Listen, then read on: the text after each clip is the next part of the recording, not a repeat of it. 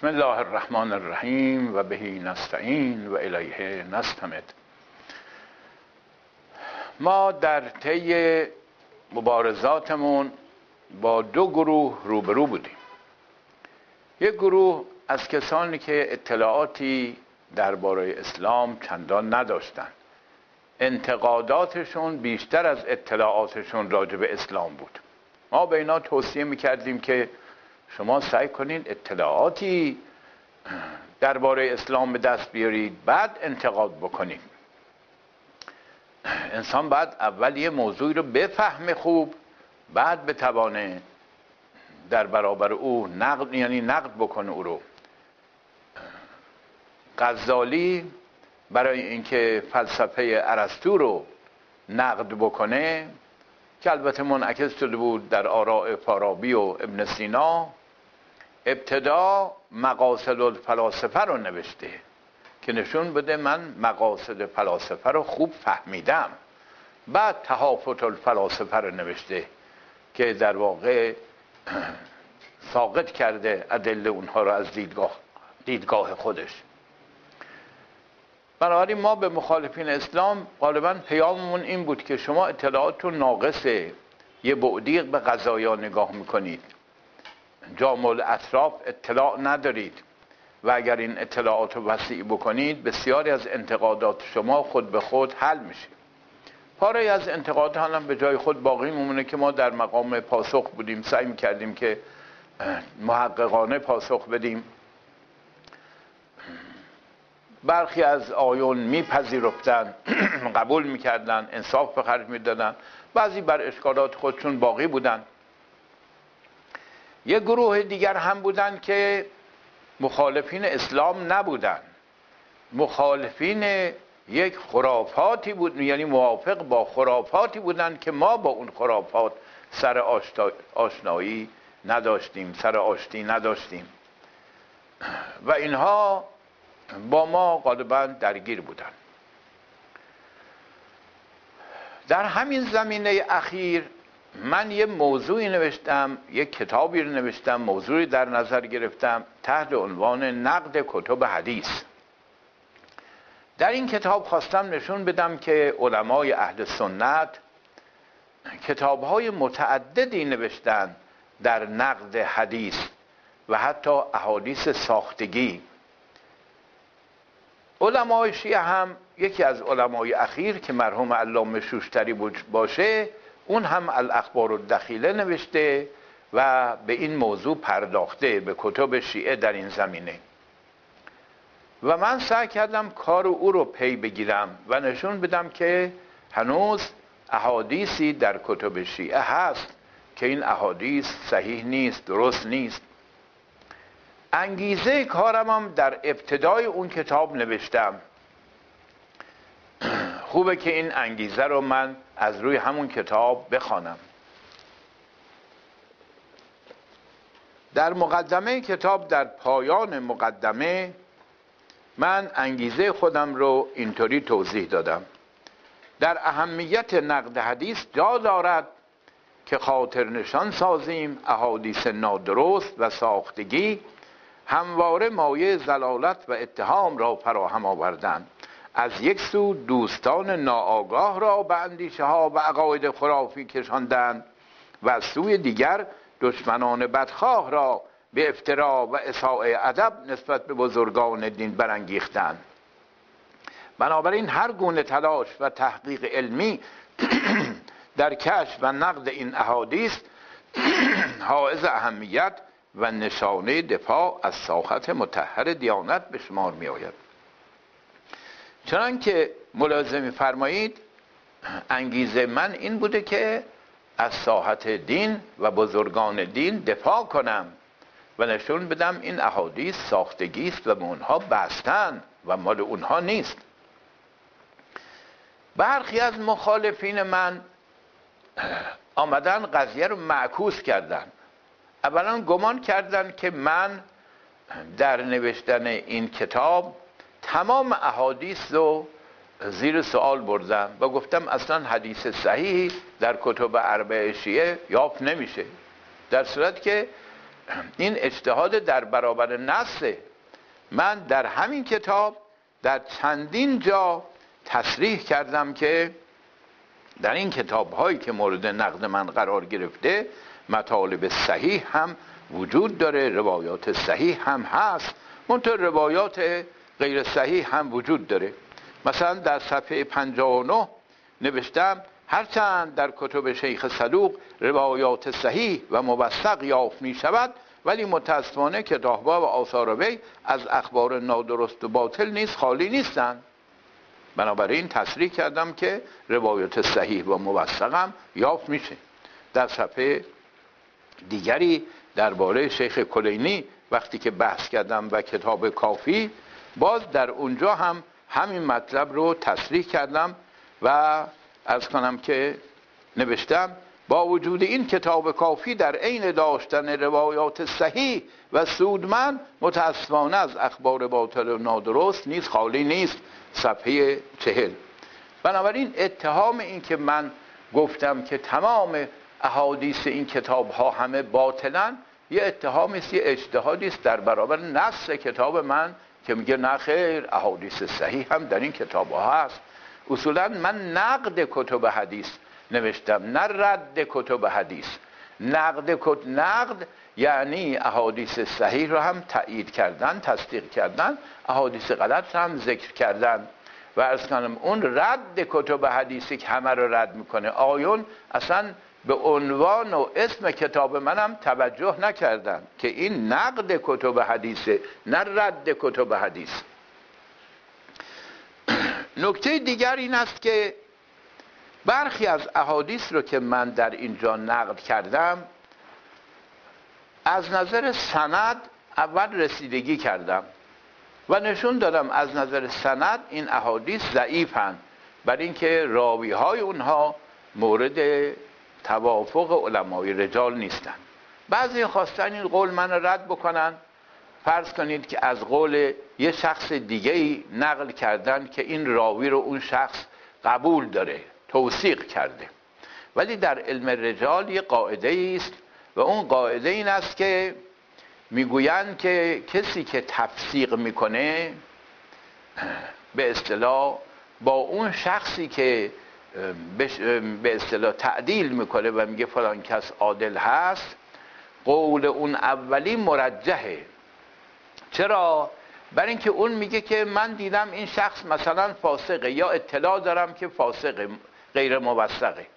اون دیگری میگه نه من همین چیزی ندیدم، بنابراین آدم خوبیه. خب شما ندیدی، عدم الوجدان لا يدل علی عدم الوجود. شما وجدان نکردی دلیل بر این که خطا نداشته نبوده، شما ندیدی. اون دیگری عرض کنم که دیده یا اطلاع پیدا کرده. بنابراین همیشه در کتب رجال میگن قول کسی که تضعیف میکنه روایت رو یا راوی رو تفسیق میکنه این مرجحه بر قول کسی که میگه نه من بدی از اون ندیدم، آدم عادلی باید باشه، چون این میگه ندیدم، نفی اون اثبات میکنه. ولذا به این قاعده اگه توجه میکردن، به فرض اینکه در بعضی از این روات کسی گفته باشه که به نظر من این موثقه، خب دیگران وقتی گفتن ناموثقه و تفسیق کردن اون شخص رو، قول اونها مرجحه. نکته دیگری که در اینجا هست اون این است که بعضیا سعی دارن روایاتی رو که ظاهراً این روایات موافق با عقل نیست، موافق با قرآن نیست، شروع کنن توجیه و تعویل کردن. این قاعده شده در ذهن بعضی ها. سخنانی رو که عرض کنم که کاملا به نظر میاد که اینا ساختگی است، مصنوعی، معقول نیست، بخردانه نیست، اینا رو شروع میکنن توجیه و تعویل کردن. من این اشخاص رو ذهنشون رو ذهن عادی و طبیعی نمیدونن. اینا به منزله وکلای مدافع هستن. وکیل مدافع کم وکیل مدافعی است، نه همشون اینطور باشن، البته هستن وکلای مدافع با وجدان، ولی برخی از وکلای مدافع هم هستن پول میگیرن دفاع کنن. میدونن طرف مجرمه، ولی به خاطر اون پولی که گرفتن شروع میکنن دفاع کردن، به هر نحوی شده مجرم رو با انواع اقسام تعویلات و توجیهات تبرئه کردن. غلط نیست. به چنین وکیل مدافعی نمیشه اعتماد کرد به عنوان حقیقت یابی، حقیقت گویی. حالا یک کسی پول نمیگیره ولی چنان دلبستگی داره به حدیث، دیگه فکر نمیکنه این احادیث ممکنه بعضی‌هاش صحیح نباشه.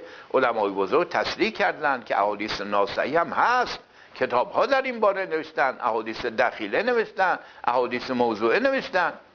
شروع میکنه به سبک همون وکلای مدافع از اینها دفاع کردن، حدیث رو توجیه کردن، تعبیل کردن، با هزار تعبیل میخواد این قضیه رو از هم که دفاع بکنه از این حدیث و بگوید که بله این حدیث هیچ اشکالی نداره، قابل توجیهه.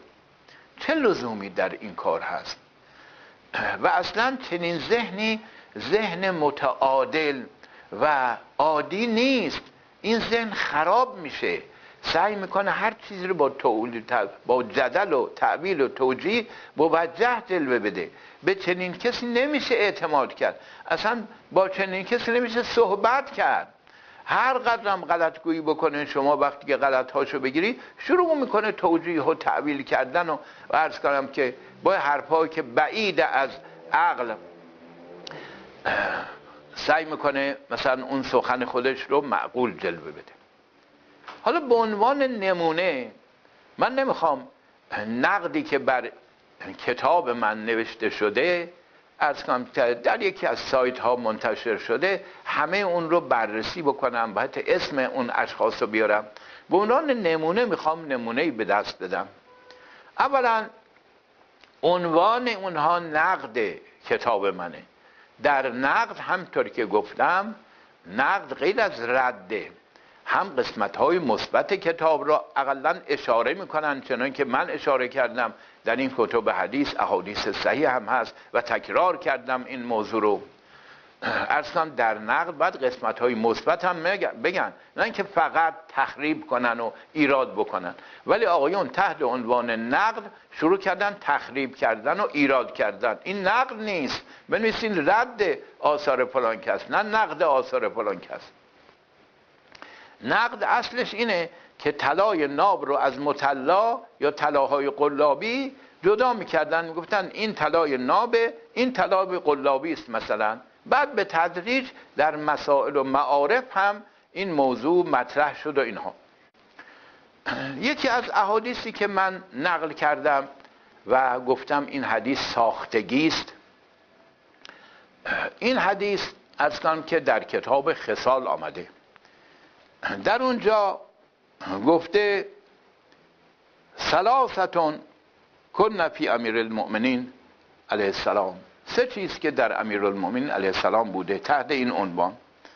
بعد میگوید که بعد از اینکه سند رو ذکر میکنه سأل رجل امیرالمؤمنین علیه السلام، یه مردی آمد خدمت حضرت امیر علیه السلام و سوال کرد. فقال له اسألک عن ثلاث هن فیک، من از سه چیز که درباره تو هست سوال ازت میکنم. اسألک عن قصر خلقک، از تو از کوتاهی خلقت، کوتاهی قامتت، خلقت اینجا من قامتت سوال میکنم. و ان کبر بطنک، و بزرگی بطنت، شکمت. و ان صلع رأسک، و از تاسی سرت، موهای جلوی سرت ریخته، سوال ازت میکنم. فقال امیرالمؤمنین علیه السلام ان الله تبارک و تعالی لم یخلقنی طویلا و لم یخلقنی قصیرا، خداوند من رو نه دراز آفریده نه کوتاه، ولکن خلقنی معتدلا، معتدل من آفریده. اضرب القصیر فاقده و اضرب الطویل فاقدته، که من در جنگ ها وقتی که با کوتاه قد روبرو میشم از بالا به او حمله میکنم و او رو میزنم، و با بزرگ بلند قد روبرو میشم از کمر به اصطلاح او رو میزنم. و اما کبر و بطنی، و اما بزرگی بطنم، حالا من مخصوصا لفظ بطن رو میرم. و ان رسول الله صلی الله علیه وسلم علمنی بابا من العلم، که رسول خدا صلی الله علیه وسلم بابی از علم رو بر من تعلیم داد. ففتح لی ذالک الباب، الف باب، که از اون باب 1000 باب باز شد. فازدهم العلم فی بطنی، که این علوم در بطن من عرض کنم که جمع شده. فنفجت عنه عضوی، از این جهت عضو من به اصطلاح برجسته شده. و اما صلع رأسی فمن ادمان لبس البیض و مجالدت الاقران، اما تاسی سرم به خاطر این کلاهخودی است که بر سرم میذاشتم و با اقرانم عرض کنم که به جنگ و مبارزه برمیخواستم. من گفتم این حدیث ساختگی است. حالا غیر از سندش عرض کنم که اولا علم در بطن کسی جا نمیگیره که به اون سبب بطنش بزرگ بشه، شکمش بزرگ بشه.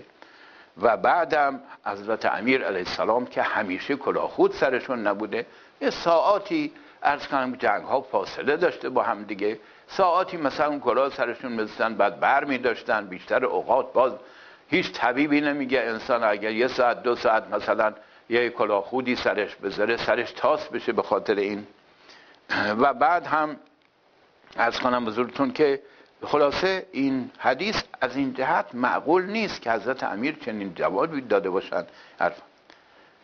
نقاد کتاب من آمده گفته که آقا شما اولا به شما بگم که یعنی به خوانندگان بگم که قصد طباطبایی حقد و کینه و دشمنی است در نقل این مطالب و نقد اینجور کتب حدیث، در صورتی که این آقای غیبگو که از باطن بنده اینها رو خونده کتاب رو نگاه نکرده، همه اجتهاد در برابر نص میکنه. در صفحه 67 نوشتم متن خبر شاهکار خرافه پردازی است، بلکه نوعی اهانت و اساءه ادب به امیر مؤمنان علی علیه السلام در خلال آن صورت گرفته است. ولو من حدیث رو نفهمیده باشم از دیدگاه آقای نقاد، قصد من تجلیل از امیرالمومنین و تبرئه ایشون از این قضیه بوده و گفتم اساءه ادب به حضرت امیر شده. عرض کنم که اون وقت تعبیر ایشون این است که بله طباطبایی اینا رو که مطرح کرده روی حقد و حسد و عرض کنم که نفی و انکار فضائل مولا علیه السلام بوده. روحیه رو ببینین، با چنین روحیه‌ای انسان میتونه نقاد علمی کسی اثری باشه؟ این قبل از این که وارد بشه بغض‌ها و کینه‌ها و عقده‌ها و دشمنی‌ها رو در خودش جمع کرده، با اونها هجوم آورده برای نقادی و عرض کنم که رد کردن. بعد طرز تعبیر و طرز تفسیر این حدیث آمده گفته که اولا اون شخصی که از حضرت این سوال کرده قصد استهزاء حضرت داشته و حضرت می توانستند به صورتهای مختلف پاسخ بدن، پرخاش بش بکنن، فلان بکنن، ولی حضرت جواب معقول دادن و منظور این است که پیغمبر علومی به من یاد داد و عرض کنم که اینها در من جمع شده، به همین جهت کبیرالبطن شدم، شکم بزرگ شدم.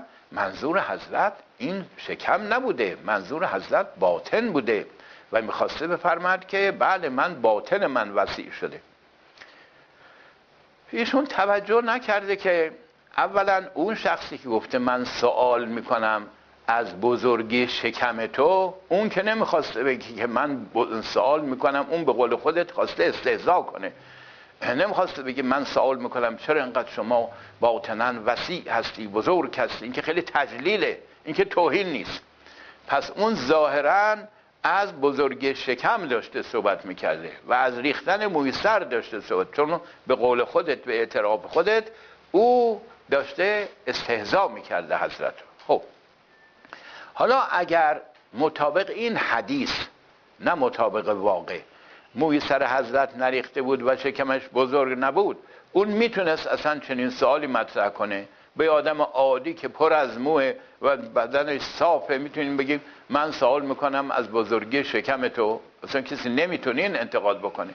پس این حدیث میخواد بگه که چنین چیزی بوده که او سوال کرده، حالا ولو به نحو استهزاء سوال کرده ولی زمینه‌ای وجود داشته.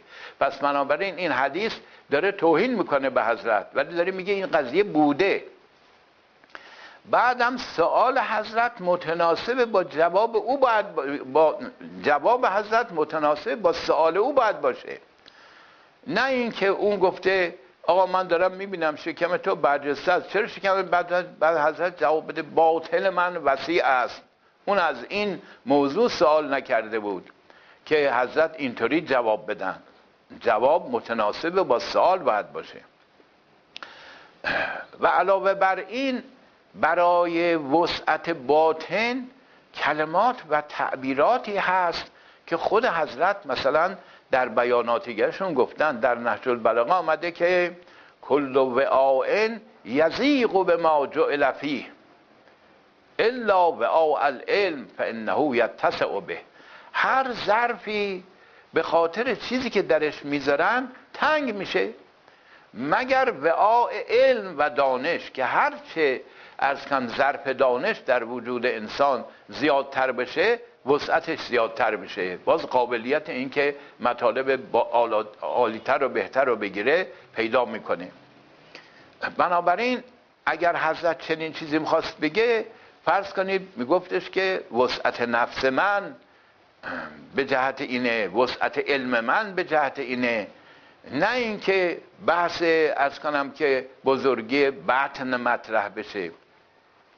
یه اموری هست که اینا عرفیه، کسان خیال میکنن با توجیه و تعویل میتونن حلش کنن، در حالی که از عرف خارج میشن اینا و اصلا غیر عادی میشه فهمشون و این یه نوع بیماری میشه که انسان نتوانه درست مقاصد اشخاص رو بفهمه. باید زمینه حدیث رو ببینیم که به قول خود شما طرف آمده استهزاءً اینو گفته، منظورش نبوده که عرض کنم که باطن شما چقدر عظیم و بزرگه. و لذا وقتی که بگیم فلانون کبیر البطن و فلانون اصلع، فلان کس موی سرش ریخته تاسه و شکمش گنده است، هیچ کس نمیگه منظور ما این بوده که بله این خیلی باطناً وسیعه و مغزش پر از علوم مثلا فلان حرفا. عرف چیه میفهمه از این قضایا؟ بعد آمده استدلال کرده به این که در پاره از موارد به امیرالمومنین گفتن بطین به معنی همین کسی که باطن وسیعی داره. اشکال نداره به اون معنی در جایی گفته باشه، ولی مقام این حدیث چیه؟ طرف چی گفته بود؟ حضرت در قبال او چه جوابی داده و چی دیده بود که توانسته بود اینطور استهزا بکنه حضرت رو؟ چه زمینه‌ای دیده بود؟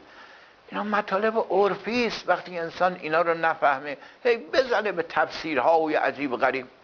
بابا خودت راحت بکن و این حدیث ساختگی است، این توهین به مولاست.